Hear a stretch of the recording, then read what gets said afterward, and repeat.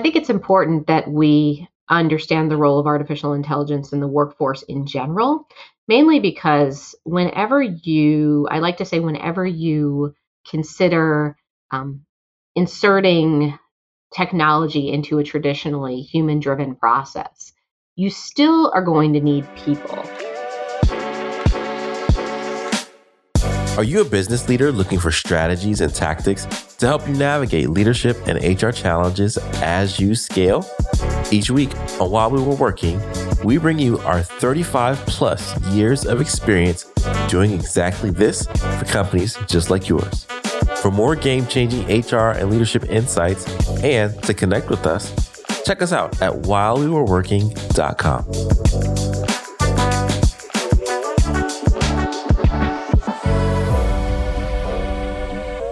Hey, what's going on? And thank you for tuning into this episode of While We Were Working. It's the show that helps you become a better leader of your small business or small team. As always, I'm Joy Price, one of the co-hosts here of the show and also founder of Jumpstart HR, and joined with Summer Keytron, who is our awesome co-host and consulting practice manager here at Jumpstart. Say hey, Summer. Hi, Joey. Hey, everybody out there, and welcome to our special guest. Yes. Speaking of special guests, we've got a great show for you today. We are going to be talking about ADHD accommodations at work and what those look like and how you should be accommodated at your organization if you may be diagnosed with ADHD. But first, we want to talk about a brand new book that is out there in the world, ready to be consumed and get some wisdom from. I'm going to do the long lead up, the build anticipation around this. So this person who wrote or co-wrote this book, I've known her for, I guess it's almost a year now. I think about a year. And I admire writers. That's just hands down, I admire writers because I think it takes so much to love something and be so passionate about it that you're willing to not only consume the information about it, but you're willing to put it in a format for other people to grasp and digest and learn along the way. So this person writes in multiple formats. I'll give her the opportunity to share a full bio. But another thing is she's working on a cool project that has nothing to do with this book, or maybe something to do with the book, but we'll talk about the connections there. That is helping people gain access to mental health tools. Uh, so without further ado, I want to introduce our guest for the show, Miss Alexandra Levitt, who is one of the co-writers of a new book called Deep Talent: How to Transform Your Organization and Empower Your Employees Through AI. Alexandra, thanks for coming to the show. Thanks for having me, Joey and Summer. It's great to be here. Well, we're glad you're here. And could you just kind of, for those who don't know your background, could you just give sort of your origin story and maybe how it got you to the place of writing this book? Certainly. Well, I became interested in the workforce space when I first graduated from college. I went into communications, actually, and I had been one of those high achieving college students who thought that I would go out into the business world and be a VP by the age of 30, no sweat. And that wasn't exactly the way things panned out.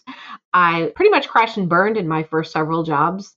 And finally, one of my bosses took pity on me and said that she thought that I was a smart kid that just needed a little bit of professional development. And so she sent me to the Dale Carnegie course, which I don't know if you both are familiar with that or if our listeners are familiar with that, but I learned all about the importance of making a first impression and getting people who you didn't have any authority over to collaborate with you and cooperate with you.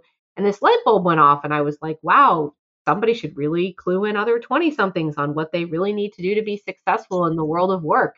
And that was when I got my first book idea and wrote the book that was called They Don't Teach Corporate in College. And I published that book, and I kind of intended the book to be sort of a side project because I finally started getting promoted in my career. It only took me about 3 or 4 years to get that first promotion.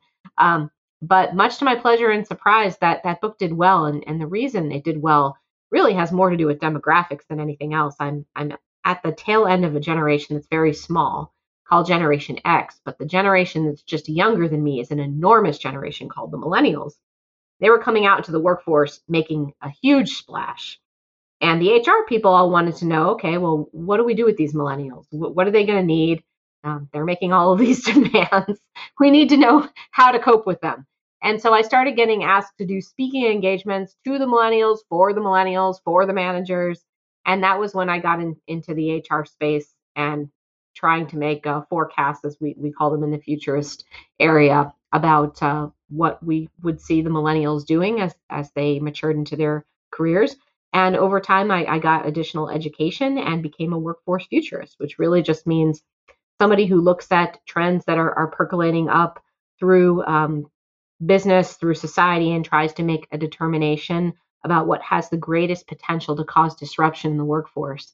And that's what I've been doing for about the last 10 years. Over time, I obviously got a little older. I expanded beyond 20 somethings, but it's been a really wild ride, particularly in the last 5 years, pre-pandemic, pandemic, post-pandemic. And one of the things I'm the most excited about now is this opportunity around talent intelligence and how technology has developed to such a point where we can really ascertain the skills that people are capable of doing based on what they've done in the past, and really kind of zero in on what their potential is to do really exciting things in the future that they might not think they're able to do, that their managers might not know they're able to do, their organizations might not think they're able to do, and really expands the opportunity for people to have more meaningful careers than we ever thought possible. And I think that's overall an exciting time to be employed. So overall, I would say I have an optimistic viewpoint, and I'm glad to be here talking about these things today.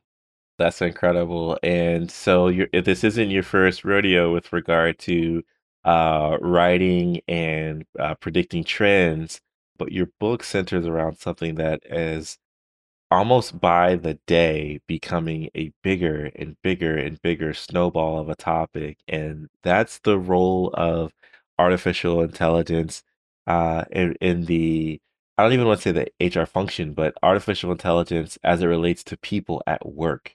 Mm-hmm. Um, in a nutshell, if you could kind of synthesize for someone who might be new to this discussion, why is this conversation important?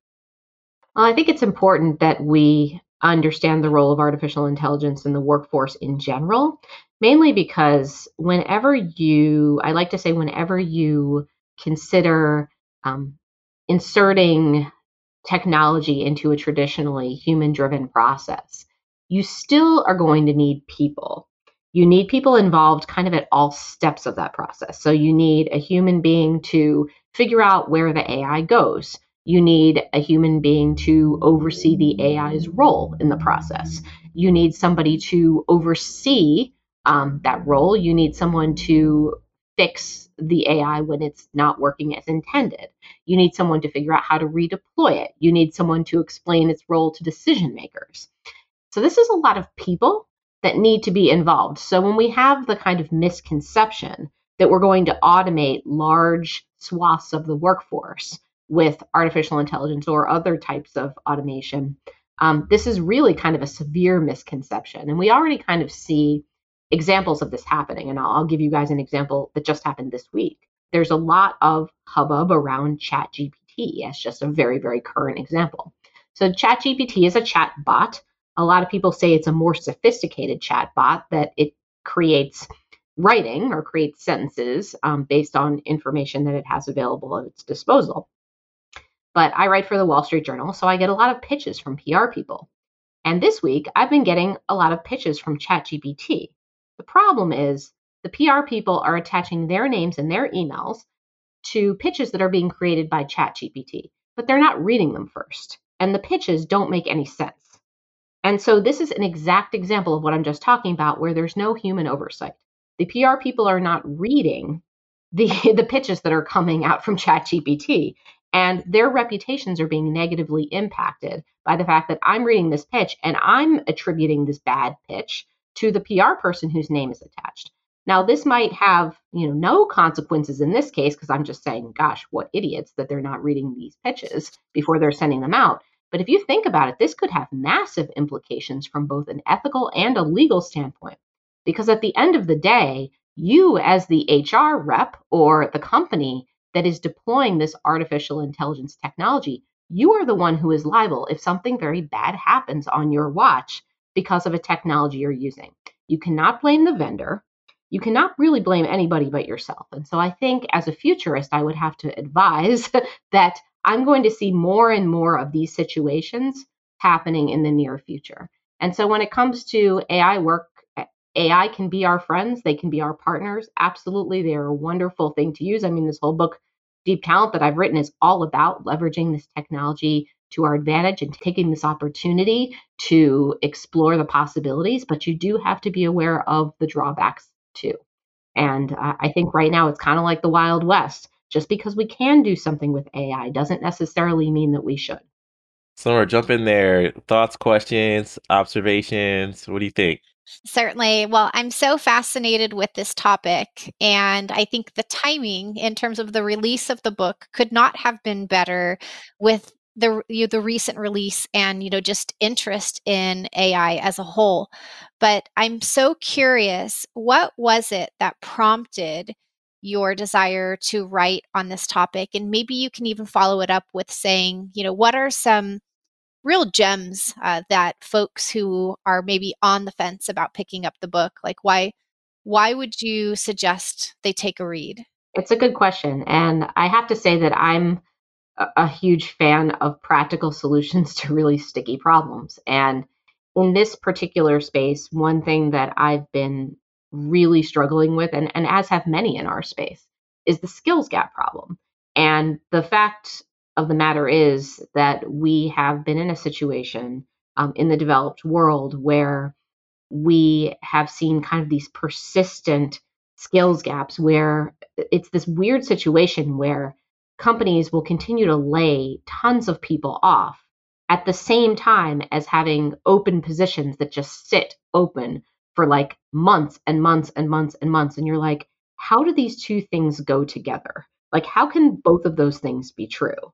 That we have these skills gaps and we have these open positions, and yet we're laying all these people off. Like, shouldn't we be able to figure out a way to redeploy the people that we have into these jobs that we need filled? So there's this matching problem that we seem to have. It's not an HR problem, it's not a workflow problem. And so there's been this problem that's existed as long as I've been in this space. And what made me intrigued to write this book and to work with this company, Eightfold, the CEO and president are the co-authors of the book Deep Talent, is that they had come up with a solution based on artificial intelligence that could solve this problem. And the way talent intelligence platforms work are that they solve the matching problem by figuring out what people can do besides what they're already doing. So it opens up the possibilities of what people are capable of so that they can, in fact, be redeployed into different types of positions that companies need filled. And the way they do that is that they scrape information, all of the public information that is available, both from an internal and an external perspective. So, what people have done in the past in your company, what people have done in the past outside of your company, what's available on LinkedIn. There are so many billions of career paths that people have taken that they're able to look at all kinds of what were called skills adjacencies. So if you're good at algebra, you're also likely to be good at calculus, and all of these crazy associations that human beings understandably wouldn't necessarily make, that bartenders are good sales reps because they both have interpersonal skills. But the way when we look at resumes, I mean, we look at them in a very linear way. Well, if you've been a project manager in the past, we're going to look for you because we need a project manager in the future. Well, that narrows your talent pool really, really significantly. And talent intelligence technology allows you to just be much, much broader. And therefore, the potential of people just expands exponentially and allows you to redeploy people in a much more efficient way. And so I was intrigued by the fact that they had kind of solved for this matching problem. And in answer to your second question, what would tip people over toward wanting to actually read the book? I would suggest that people would want to, in addition to what I just said, which is that it shows people how they can deploy talent intelligence. I would suggest that reading about some of the public sector implementations will be really inspiring, because let's say you're a company and you guys focus on a lot of smaller companies. What's super inspiring about what Eightfold has done is they started with the public sector. We don't think about government as being cutting edge at all. When Hmm. we think about people who are pushing the needle, we do not think about US states, for example. But the US states, in this case, were some of the first organizations to use talent intelligence to solve the skills gap. And they were able to get organizations that were thinking of leaving their states to stay put, because they found people within those states who were also thinking of leaving the states because they couldn't get jobs. They killed two birds with one stone. They kept the organizations in the state, they kept the people in the state, and they put the people to work on behalf of those organizations. They wouldn't have been able to do that without talent intelligence. And so, if you're a small company who thinks you can't use some of the same strategies, all you have to do is look at who would have ever thought the public sector would be innovative. And to me, that was very inspiring. So, unfortunately, it's like that's one of those things you got to read the book in order to learn that. So, Yes, yes. So another thing that you mentioned, or that's covered in the book, you talk about diversity, equity, inclusion, and belonging, and the role that artificial intelligence can play. With this being, International Women's Month, could you talk maybe about DEI more broadly, and then even maybe the roles that companies can use technology to help bring the pay equity or even skills equity or whatever opportunities are out there um, to give women better equal footing at work with mhm. men. Yeah, and I love that you asked that, Joey, because I think that sometimes AI, and it's true that AI can be biased in and of itself, because a lot of technology, and AI is included in this, is programmed by a very small segment of the human population, specifically those who are technically Caucasian to Asian men between the ages of 25 and 40. So it's true that some of that bias can be baked into the development of this technology, and we do have to be on the lookout for that. But I think that does get a lot of play. And what doesn't sometimes get as much play is that AI can help us be less biased by taking out some of the opportunities to be biased during, let's say, the candidate selection process. And by only judging people on skills as opposed to judging people based on their names or, let's say, subconscious things that come across in interviews. And we've already seen, I mean, the technology that's taken off the fastest when it comes to preventing unconscious bias has been in the recruitment space. We see all of this technology coming through and really kind of helping us level the playing field. That's been happening for several years. But I think talent intelligence in helping to hire people for skills really does kind of impact people when they're coming into an organization. And I think that really the results sort of speak for themselves in terms of democratizing internal opportunities. When you put internal opportunities available on and what we call the internal talent marketplace, and you specifically say we are looking for someone with this competency, and all you have to say is this competency. You don't have to have a specific type of education. You don't have to have a specific career path. You don't have to have been working for this manager. You don't have to be recommended by this person. It's truly a democratized opportunity. You can see that all kinds of people will throw their hats in the ring.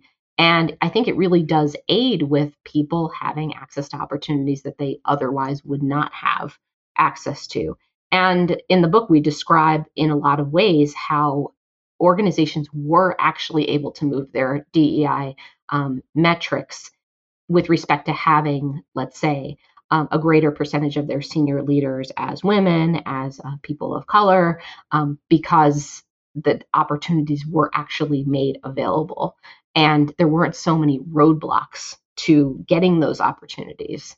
in the first place. Because I think a lot of companies say that, sure, there are opportunities there, but there's just so many things that prevent people from applying to those opportunities that you can say, well, sure, they're available, but are they really transparent?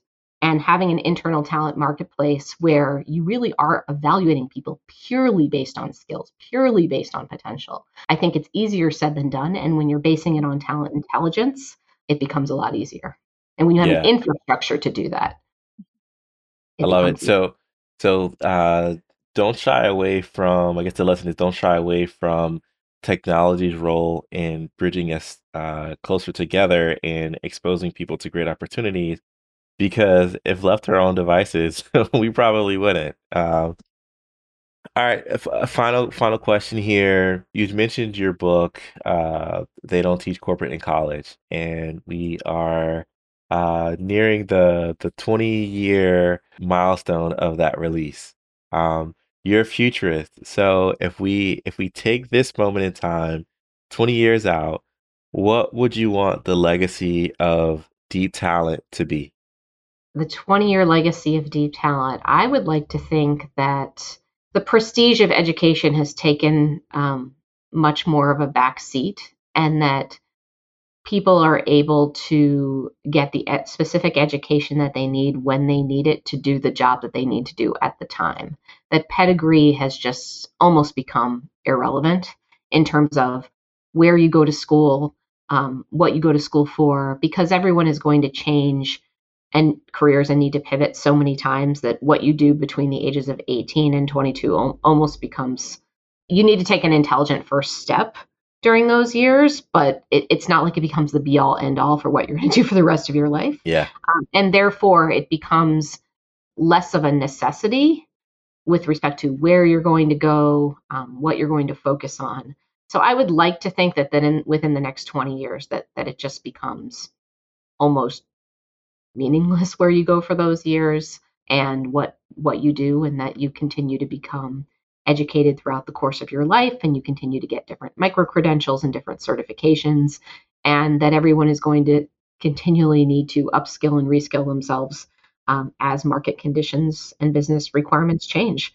In fact, that's already happening, and I think some of us that are a little bit older are struggling with it a little bit because that's not the model that we grew up with, and we're having to make kind of a midlife switch here.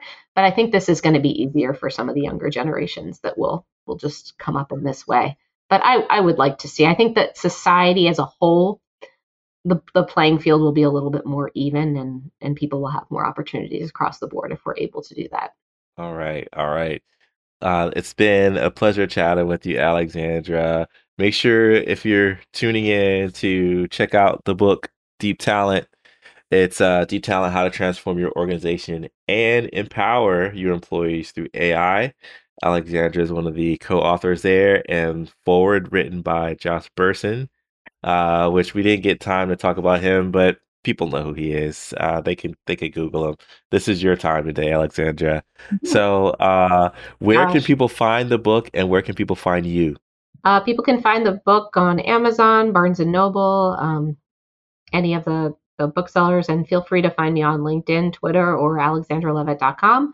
Would love to hear what people think. And also, if you're a small business, you might not have the wherewithal to implement like a full talent intelligence platform, but don't think that you can't use some of the same concepts. And in fact, I think the small business way of the all hands on deck and in broadly skilling the people who work in your organization, in many ways, small businesses have had this down for a long time. And I would advise you to kind of stick with that, because you never know what you're going to have to do tomorrow to succeed as a small business. And I think that in many ways, small businesses have a lot to teach large businesses, because redeployment is going to be the name of the game. So keep at what you're doing, and look at ways that you can make some of these strategies work for your small business.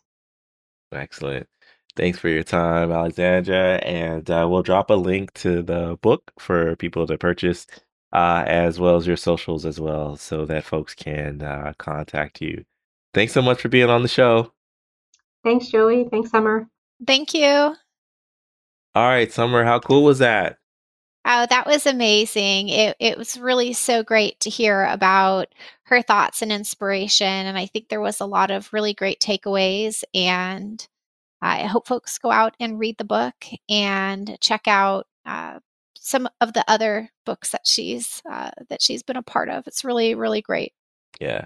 Yeah, it's kind of my default nature to want to talk about the future, and so kind of gravitate around folks who are adding value to that conversation. So hopefully you got something out of that conversation and it inspired you to check out the book. You can get it anywhere, but we'll make sure that there's a link so that you can check it out from our show. All right, we'll go ahead and jump into our next segment of Consultants Corner. That's where we go through the trenches of the good, the bad, the ugly about life as an HR pro, life as an HR consultant. This week, we have a pretty interesting topic that we want to cover. We posted about it or posted about it on Instagram, but it's a LinkedIn post actually, and it is a LinkedIn post from an individual by the name of Julie Harris.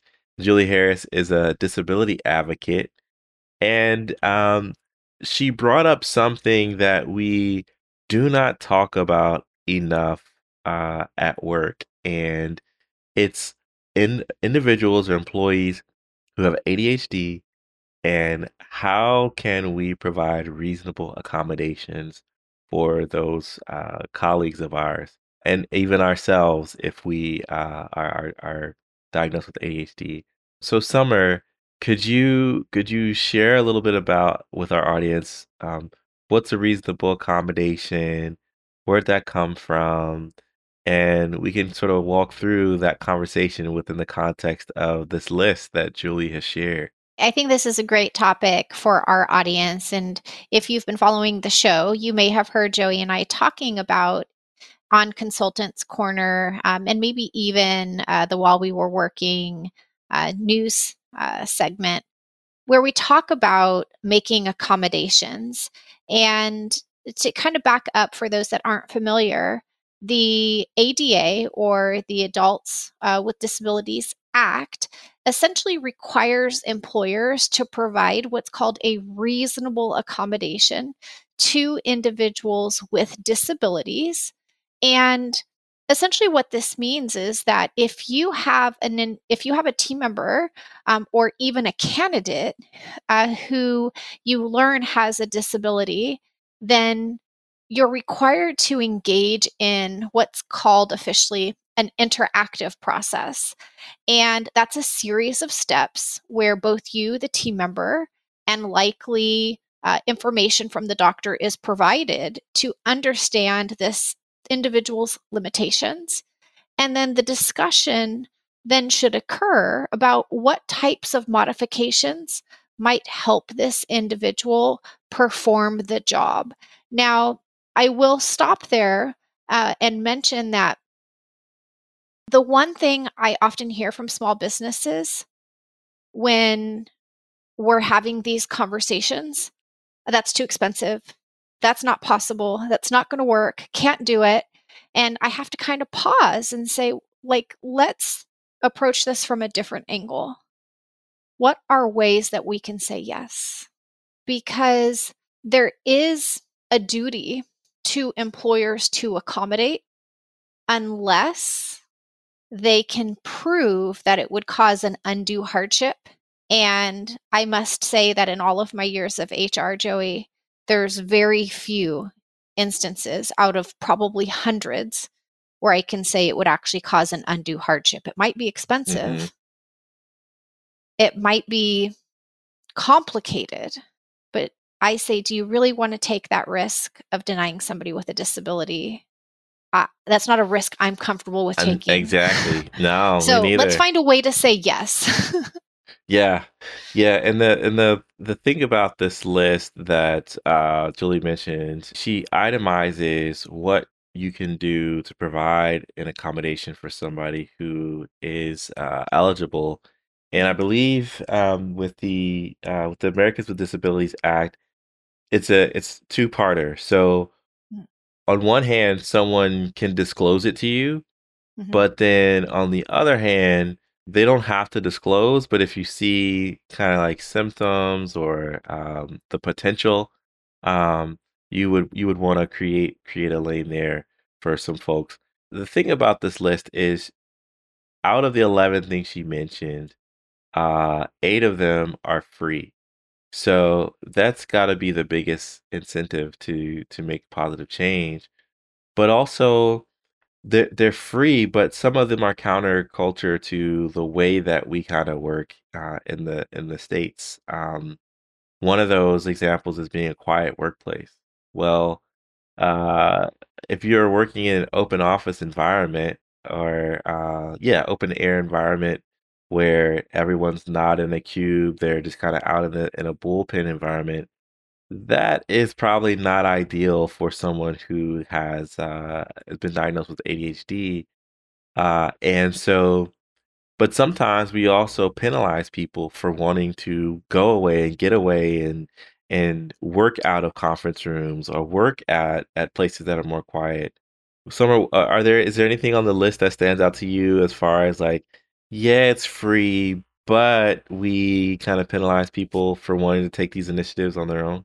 Well, I think the one that I wanted to talk about, because I think I've seen companies quick to say no, and I think they need to pause and really reflect on it, is remote work as an accommodation.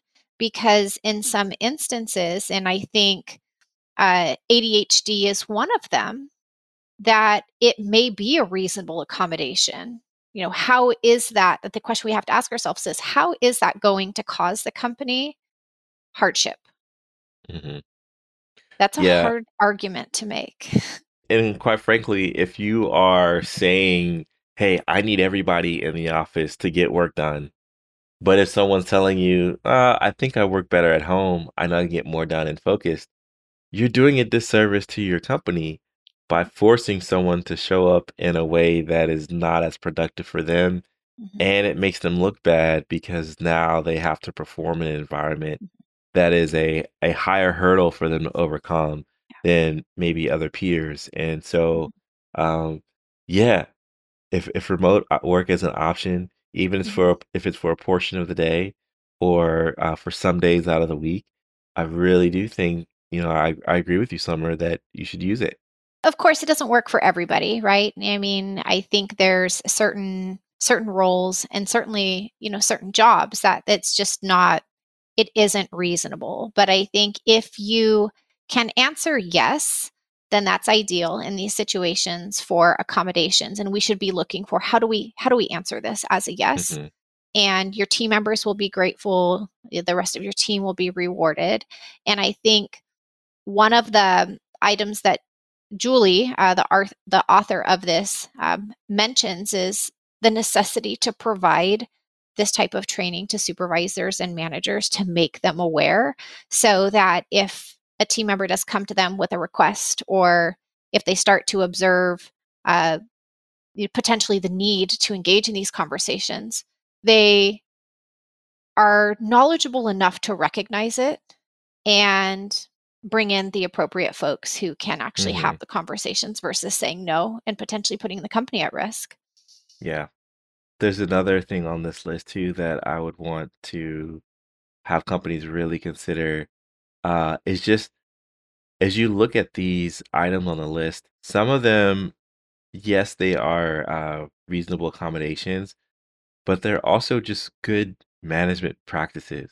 And the fact that we have to make good management a reasonable accommodation is a testament that maybe we're not managing our teams the way that we should. One example is clear expectations and checklists. Another is detailed calendar of all deadlines. Another is major deadlines broken up into smaller deadlines. Allowing scheduled and spontaneous breaks. These are the sorts of things that just help anyone be better at work because there's clarity around the goals and expectations. But maybe we're not seeing those in the totality of our workforce, and so there's even room for us to be better managers. But we want you to take a look at the link to the post and review it and see what you can do with your team to be a better a better leader in an environment where people may have ADHD. Because, like Summer said, I don't want to run the risk of being in a situation where um, we are not making those accommodations and should be doing it. What are your parting thoughts, Summer, on this topic? Well, I think we've shared enough to help our audience be curious. And I encourage you to go out and check out Julie Harris on LinkedIn. She's one of the top voices on LinkedIn. And if you check out her profile and her content, she actually speaks to many different medical conditions and what companies can do to accommodate. So I think there's some really great free resources out there. She's putting out some really amazing content. Definitely, definitely. All right, so we've had a great show. We had Alexandria Levin on talking about her new book, and we talked about the accommodations that you should be providing for folks with ADHD. Stay tuned next week for even more topics that you need to pay attention to that we've been covering while you were working. And check out our back catalog of shows and YouTube clips for more insight on topics that you might already be tackling that we've covered on the show. So until next week, have a great week. Thanks, everyone. If you found this episode helpful, please share it with your friends and coworkers. And as always, you can find more info and additional resources at whilewewereworking.com.